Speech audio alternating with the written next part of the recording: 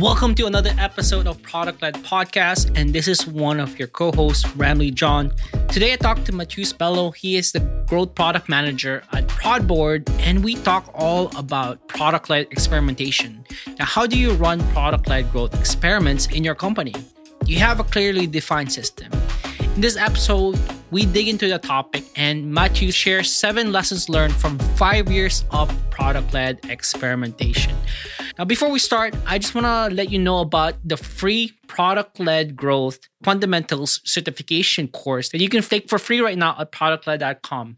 Now, this free course will introduce you to what it means to be product-led and provide you with the bigger picture of everything you need to do to be successful at the product-led strategy. Check it out at productled.com/PLG certification or find that link in the description. Well, enough about this. Let's jump in my chat with Matheus. Hey, welcome everybody to the Product Led Podcast. This is Ramley John from Product Led. I'm excited to have Matheus here from Prodboard, and he wrote this really cool article about experimentation that they've been doing and all the lessons he's learned. How's it going, Matheus? How are things with you? Great. I'm happy to be here chatting with you. I think we're both passionate about product-led growth and how can we make successful product experimentation work across the organization. So exciting.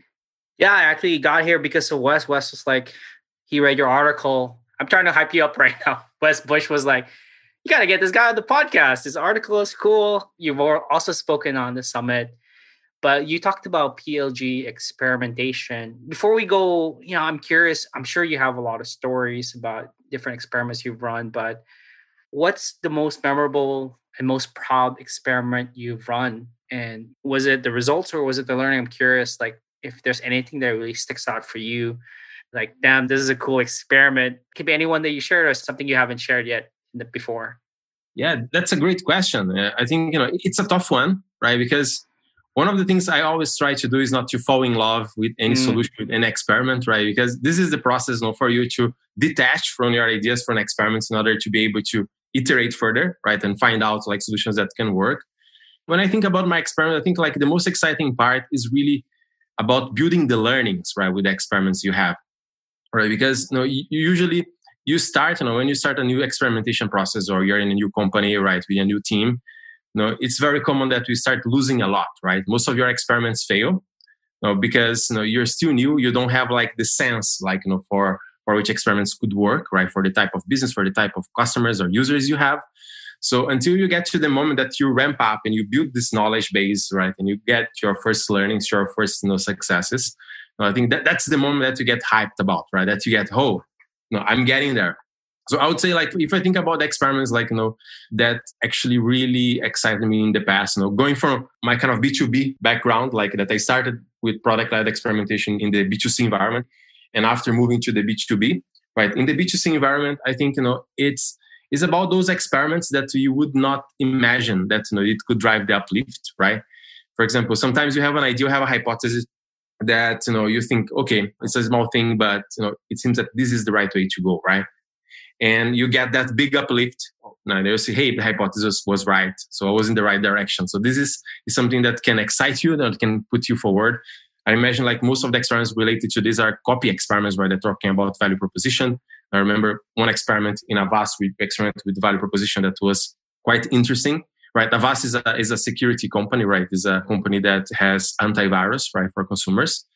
And we kind of experimented with this value proposition and really drove a double digit uplift. It was unbelievable, right? Another thing, experimenting with business models, right? I think it's super exciting. Because if you have volumes, right, you can experiment with different opt-out trials, free trials, and you can see how those business models can impact the business in really big numbers. So this was one of my biggest wins. I got experimenting with those models, trying to shift from opt-out trial to free trials and this kind of things. That was a very interesting experiment. And you start losing until the moment that you get that big uplift. Usually the devil is in detail of the experiment, right? So you need to persist when you're running experiments. But moving to the B2B environment, I think the approach is completely different, right? In terms of thinking of experimentation. If you learn growth, product-led experimentation B2C, and you try to apply that to B2B, you're going to fail, right? You need to kind of rebuild your mental model and rethink. So I think the exciting part of this when you think about experiments is that it's much more about really creating the value for your user, right? Than optimization. So you shift the mindset from optimizations to value creation or value realization, right? So that you can tackle to onboarding experiments and so on. So that I think those would be I think the core experiments that really excited me and brought a lot of learnings and outcomes.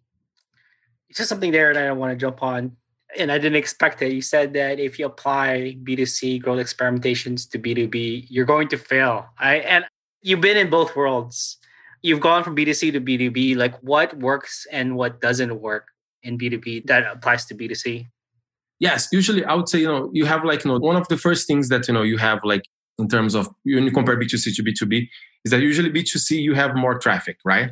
That you can experiment more. So your experiment velocity is much higher, right? Because you can leverage, much more experiments in a short period of time, right? If you can get statistical validity, in a quicker period of time. And usually in the B2C environment, usually your buyer persona is your user persona, right? So by having this both combined, makes it much easier for you to kind of design experiments, because you can do a lot of optimizations in the purchase flows, right? And usually and you can combine those two core aspects that is the willingness to pay experimentation with the value realization experimentation. So it's a bit a bit easier for you to tackle in terms of this perspective. While when we look at B2B environment, it's much more complex, right? Usually you have a different way to expose the value to the users and to get the users nurtured in the process, right? Going from the awareness moment until the moment that they are trying your product, they are realizing the value and they are making the purchasing decision. That sometimes not even the user persona that's making, right? They have another person who's going to actually make the decision for the purchase of the software. So it's much more complex. You have limited traffic. Usually, if you think about B2B, especially in the startup world, right? You cannot leverage that much of the traffic, right? You have a limited traffic, right? You cannot run very fast experimentation. And usually small changes or optimizations for the B2B environment, they don't work well, right? You really need to think about bigger bet experiments that are really going to make a bigger change, in the way we approach onboarding, the way we approach other flows in the customer journey. So it's a totally different mindset. You go from optimization to bigger bets, right? Instead of optimizing to small incremental learnings, you're optimizing for outcome in bigger bets and trying to learn before you get to the experimentation. The experimentation is more to get you the validation of your idea, right? Confirm that your idea or your experiment is driving the desired outcome, the desired business outcome. While the whole learning aspect usually is more concentrated in user research, right? Everything that comes before the experimentation, right? That's the core difference, I would say. Damn, man. You said that best. I've asked that question multiple times to other people, and you answered that one of the best answers I've heard so far in that. When coming up, you've been talking a lot about experimentation. I love how you position B2B as you should be thinking about big bets versus I think B2C is more optimization. I think what's similar across both is coming up with those ideas for experimentations. I'm curious how you and your, the team that you work with, how do you come up with experimentation ideas? Mm-hmm. That's a great question. Usually coming up with experiment ideas, what we hear in the market, trying to leverage brainstorming, team brainstormings, right? That you can leverage different team members with different domain expertise so you can generate more ideas. But what I learned during the process that it's very expensive and very ineffective for you to just run brainstorming and the normal ideation, right? That the ideas come and after you're going to experiment, choose some ideas, prioritize some ideas and experiment. What I learned during my experience is that this is not the best process to go, especially in the B2B environment, right? That you don't have the luxury of experimenting in a very fast pace.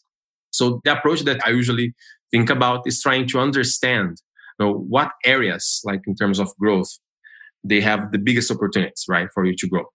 So I would say when you think about product growth or product-led growth, the way I like to put it is that is usually the overlap between business outcome and customer outcome. If you think about the Venn diagram, right, you have the overlap.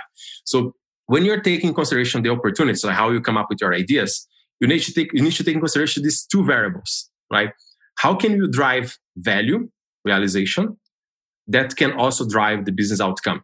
So these are the two areas you need to look into, right? Usually driving the value for the user, for the customer, you can do through user research, right? And I think one very good framework for that, is the jobs to be done, right?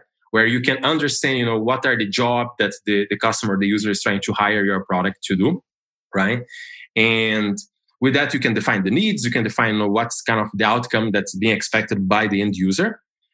While when you look in the other variable, that's the business variable, right? The growth variable, you need to be looking which areas, right, of your business, of the customer journey, they can drive the biggest impact, the biggest outcome. So it depends from business to business. So the way I would look into these two variables, doing user research with my users, potentially leveraging jobs to be done framework. And on the business side, I would play with growth models, right? For example, one way to look at this is that, we have like the Pareto metrics, right? The very common framework, right? To think about growth, right? We can define your growth area as acquisition, activation, monetization, engagement, retention, and sometimes referrals, right? That are the loops that you have. So this is one way to look into, right? If you can split your customer journey into those areas, you can look like, where do you have the biggest problems in terms of business problems, right? Is it your retention, right? Are you having like, a very, very poor retention? Your churn is very high, right?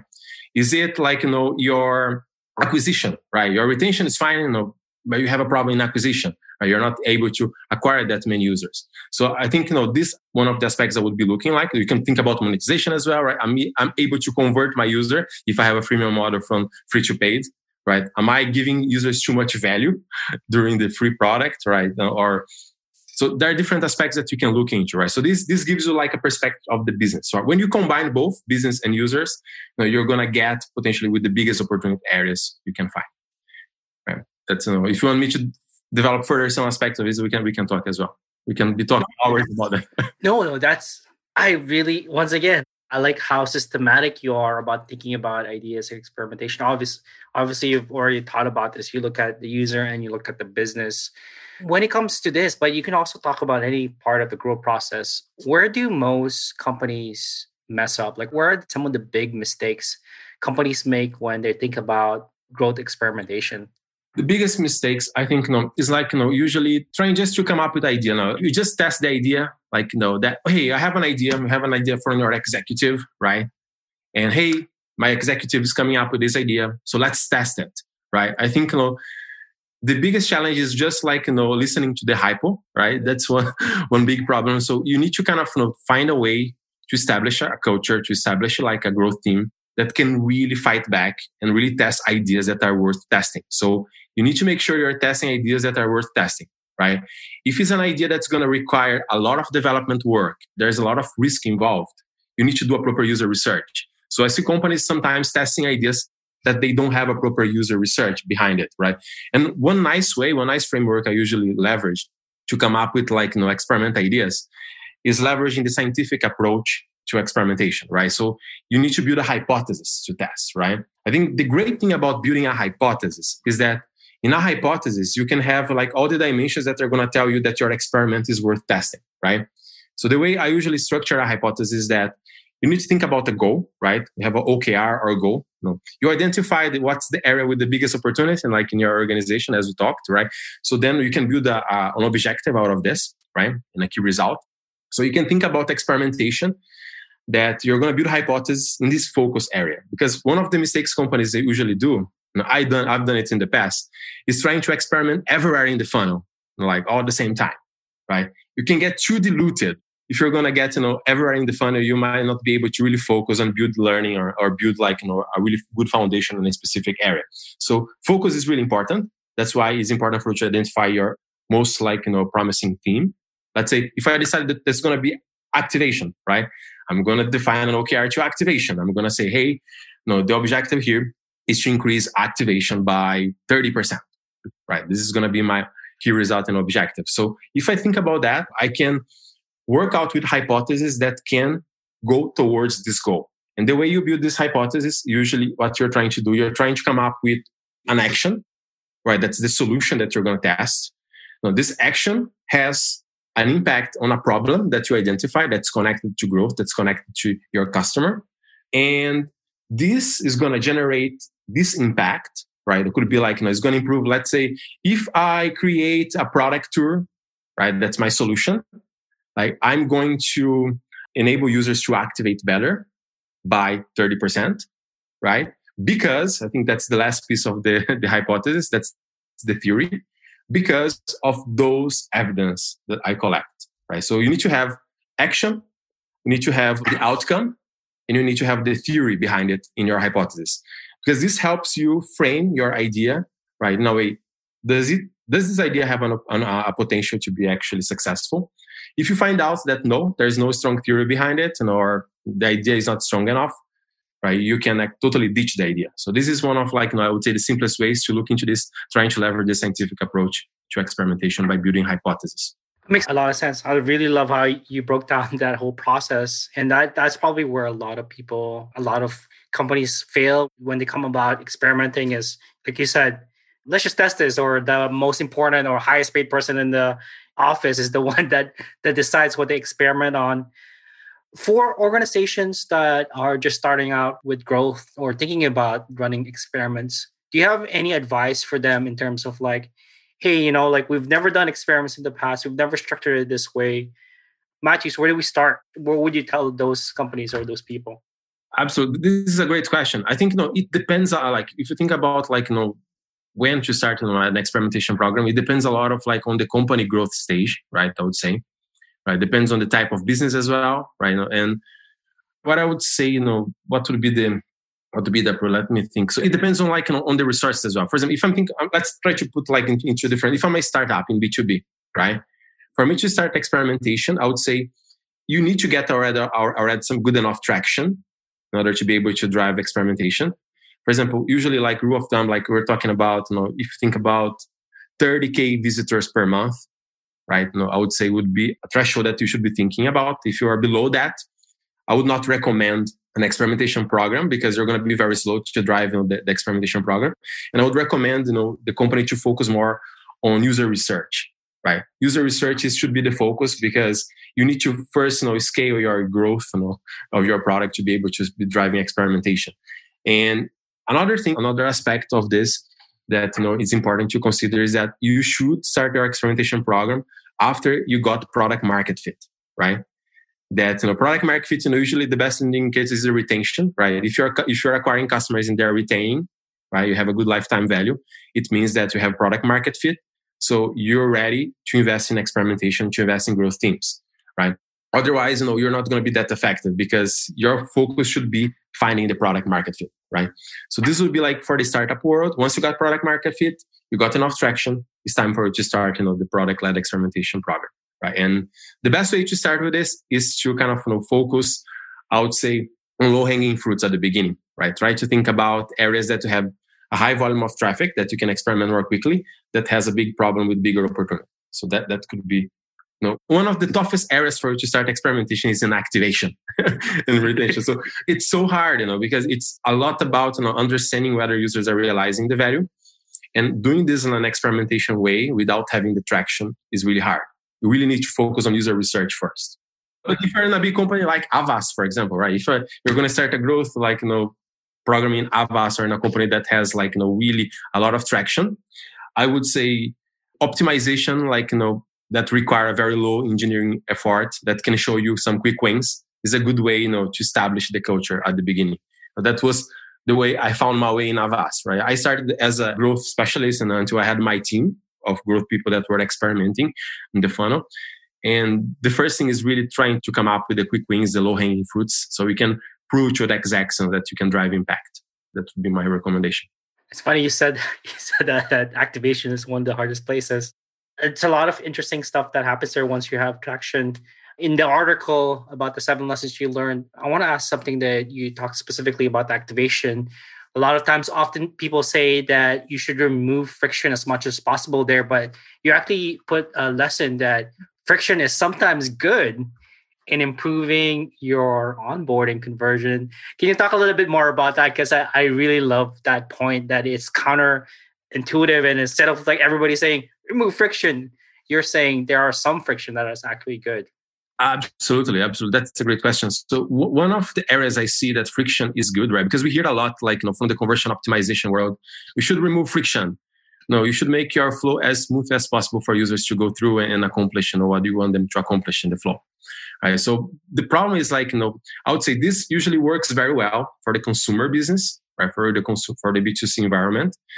As I mentioned, you have user persona together with the buyer persona. So there's a lot of things you can remove through the purchase flow or to the purchase journey that you can get users to convert better, right? It's more transactional in this case. On the other hand, when we look, for example, at products that you want to drive and are a bit more value, like in the B2B environment, for example, there's like different things that you want users to do at the beginning that require a bit of friction that's going to make these users realize more value in the future. Like, let me give an example for Product Board, right? We ran an experiment in Product Board. We realized one of the core values of Product Board is for the users to kind of be able to connect a customer user insight to a feature, right? So you can build like a customer-driven roadmap, right? That's the core value proposition, one of the core value propositions of Product Board. So in order for you to get to this stage that you're getting feedback from users into Product Board, and you're going to be able to prioritize, with this information at hand, you need first to set up integrations, right? You need to be able to integrate, our feature that's Insights Board, let's say to Intercom, to Zendesk, or to other tools that you can push feedback from. So in this case, for you to ask someone to do an integration during the onboarding is a lot of friction, right? Sometimes you need to have the authorization, let's say, to integrate, with another tool. So it requires more time. So it's not like a very smooth experience. So in this case, if you get users to integrate, right, they're going to be able to get access to the value more quickly, even though there was friction on the way.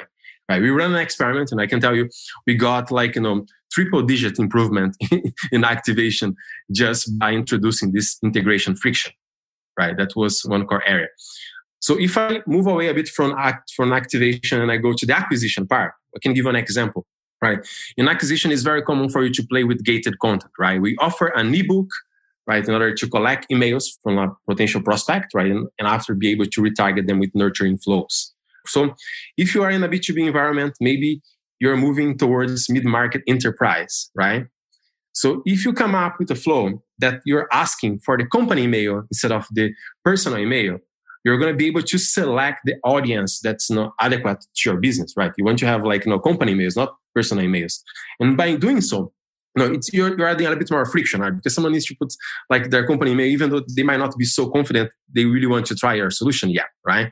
So, but by doing so, you're going to be able to really kind of get people who have a willingness to pay already, or who have some legit intent to your product, right? That can potentially become your customer. That's your IC.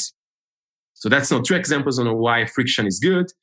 So I think, it's always good to think about friction. If the friction can drive value for the users, right? Or can drive value to the business, it's worth considering. I love that. That's a really great point that a lot of people often miss. It's like you said, there are some friction if it adds value to your customer or adds value to the business.